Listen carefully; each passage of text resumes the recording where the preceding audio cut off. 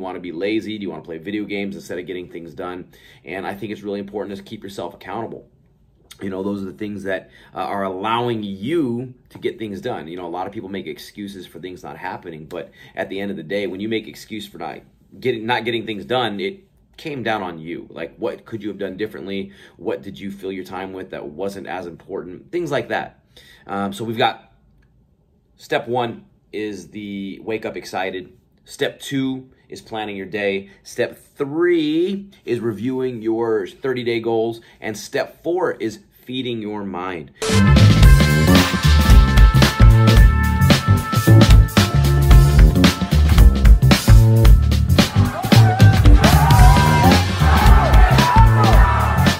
This is the Savage Hour Podcast. We take you inside the mind of fighters, athletes, and entrepreneurs. Don't miss an episode. Follow and subscribe. What's up, guys? I'm out here in Connecticut, and I wanted to share a couple tricks, things that I do that have really helped me when I'm traveling. And it's 4 simple ways that we can stay motivated and really stay on top of our goals, especially when we're traveling. I know it's tough enough for us to stay on top of things when we have a normal life going on, and with everything that's happening right now, it's extremely hard for us to just find simple ways to be motivated just on a day-to-day routine. And when I'm traveling, I realize there's certain things that I do, and I want to share it with you guys. And so rule number 1, or I should say tool number 1, is start your day excited, right? This is one of those things that when we get up in the morning, instead of being like, oh man, I got to get out of bed and everything's already starting out with stress, we want to start the day excited. And that's something that I've learned to do more so recently. When we get up, what's something that we can do that it can excite us and not add stress to us? One of the things that I'm doing lately, and this is for the past 16 weeks, now that my son has been born, the first thing I do is I give my time to him. For years and years, as long as I can remember, it was very easy for me to get out of bed. First thing I would do was look at my phone. I'm scrolling through emails. I'm responding to things. I'm starting the day off where I'm already in work mode. And even when it's something you guys love, we all know that work can be stressful. And it is, especially when things aren't going exactly the way you want it to, or the momentum isn't on your side. So step number 1 is starting your day excited. And to me, the most exciting thing now is getting up and spending time with my son.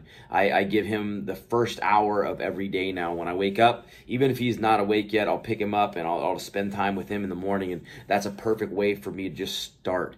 And it makes me feel good about the day. And I realize that that's the momentum and the shift that I needed.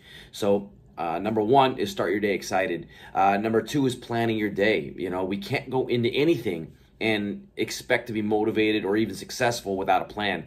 I'm a big advocate of planners and agendas, and I've done different breakdowns of what I do, of how to plan your day. We all have different things, and especially right now while we're in this pandemic, our days are not as full as they used to be. At least mine hasn't. I know a lot of us have been impacted in different ways, but plan your day. It can be anything. It can be like, okay, 7 o'clock, I'm going to get up in the morning. I'm going to spend time with my son from 7 to 8, from 8 o'clock. And then at 8 o'clock, I'm going to make breakfast. I'm going to do whatever it is. Plan the day out. Everything that you know that is happening that day, write it down on that schedule. It can be a weekly schedule, monthly schedule, planner, and then break that down to a daily. Doesn't matter. But as long as you have that written out in front of you, so every day you know what's happening. Schedule the things in. That you go to work from 9 to 5. Okay, cool. Write that in. 9 to 5, I go to work. Then you schedule in the little things like I'm going to watch TV. I know it sounds silly, but at least it's planned out. That way, so you can start adding in other things. If there's things that you want to get done, you could add it in between those already scheduled time slots. It's not going into these things and just expecting it to get fix itself, because it's not. If you have little things around the house, by planning your day, you could schedule it in, and then there's nothing more rewarding than taking a highlighter and just going, whoop, mark that thing off, cross that off the list, and then you're starting to get those fulfillments. So you've already started your day excited, now you've planned your day, and when you get to cross things off, you're really getting those little incremental wins, and the small victories are what lead to the big ones. There is no big change that's ever going to happen. It's the little steps that allow us to get there. So step 1 is the waking up excited. Step 2 is planning your day. Now, step 3 is something that I think is really important. That's reviewing your goals. These are things that I do all the time. I know there's days that I do miss it, and I realize the impact that it has on me, but I do this stuff religiously. Review your goals. Write down your 30-day goals that you want to get done for the month, and also have your big goals, the stuff that you want to get done in the year, long term. That way you keep those in the forefront of your mind.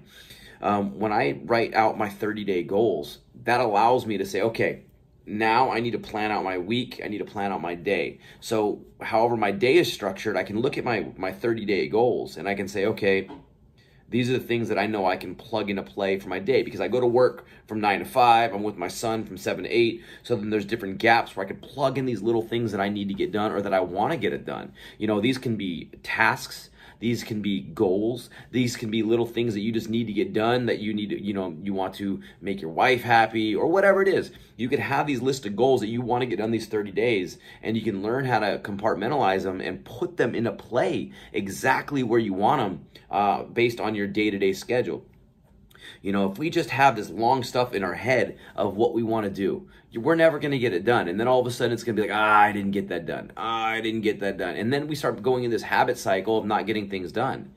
But if we give ourselves the opportunity to plan, not only just the day, but plan our month out, we're going to start seeing more and more success with everything that we do. I mean, that's how fight camps work. We plan out the camp, and we have a date, and we have to hit all these measuring goals all the way up until that point, until the fight gets there. And then hopefully we've done everything right. So when the fight date arrives, we've done everything we need to have the best performance we can. And that's no different.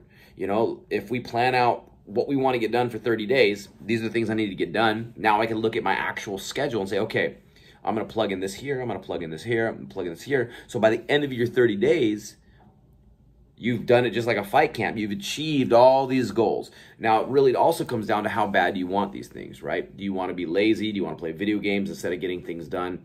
And I think it's really important to keep yourself accountable.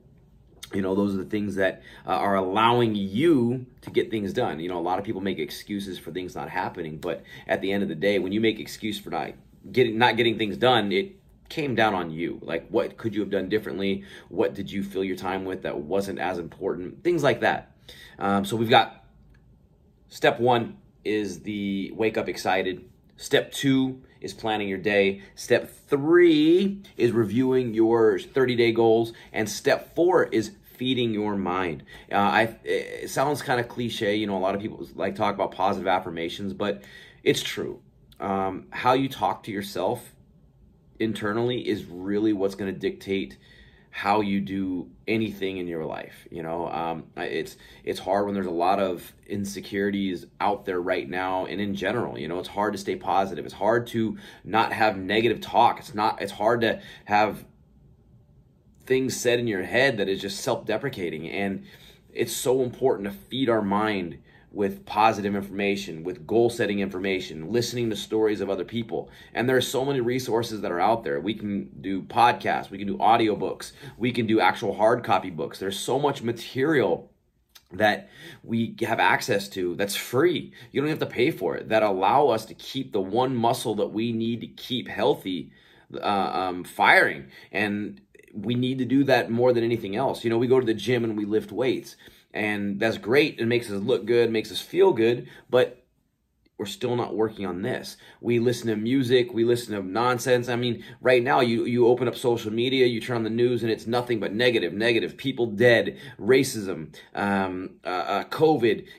There's nothing positive that's out there. So all that's going to do is feed the dialogue and feed that narrative of negativity, and it's never going to allow us to actually crawl out of this hole that we're in emotionally. And so the more we can feed our brain, there's so much stuff out there. Like I said, we've got this podcast. There's so many other things out there. You've got Gary Vee. You've got Peter Vu. You've got Tony Robbins is a different approach to things. He's all about movement. But that's just a couple of guys. I mean, there's so much stuff that's out there. One of the books that I'm reading right now, and let me grab it, is The Culture Code by Bill Higgs. This is a new book that I'm reading on right now, and it's amazing. It's a book that is taking the culture of military actually, and applying it to everyday life, and not necessarily the sir, yes, sir stuff, but it's the idea building of culture habits. And it's a really, really awesome book. I just started getting into it and I'm already hooked. So this is a hard copy. If you guys don't want to read, there's plenty of audiobooks that are out there as well. I have actually my whole team now reading Tim Grover, Relentless. I think that is a book that if you really want to understand what one person can do to change their mind from being a good athlete to the greatest ever, that book is going to tell you and teach you how Michael Jordan did it and how he inspired the rest of his team in those early years of the Lakers that he was with them to really follow suit. And he had expectations of himself, and he took that into the court, he took that in the practice, and no matter what was happening, he knew he needed to make those expectations of what he knew he was capable of happen. And if people didn't follow it, he was going to run over them. And eventually, the team started following suit, and it made them become one of the greatest legacies in Laker history. So that book is absolutely phenomenal. Relentless by Tim Grover. I highly suggest it. So let's do a little review. Step 1 is waking up excited. Step 2 is planning your day. Step 3 is reviewing your goals. And step 4 is feeding your mind. If you could do those little things every single day, I promise you, you're going to start becoming more motivated. You're going to start seeing little increases in your success, and just your life is going to become that much better just day to day, because now you have a plan, you have an action, and you're excited to do it. So hope this helps, guys. Hope you guys can implement it. I would love to hear how it works. And stay safe, stay healthy. Being a champion is a choice. Hey guys, if you like this episode, follow the podcast and subscribe to our YouTube channel.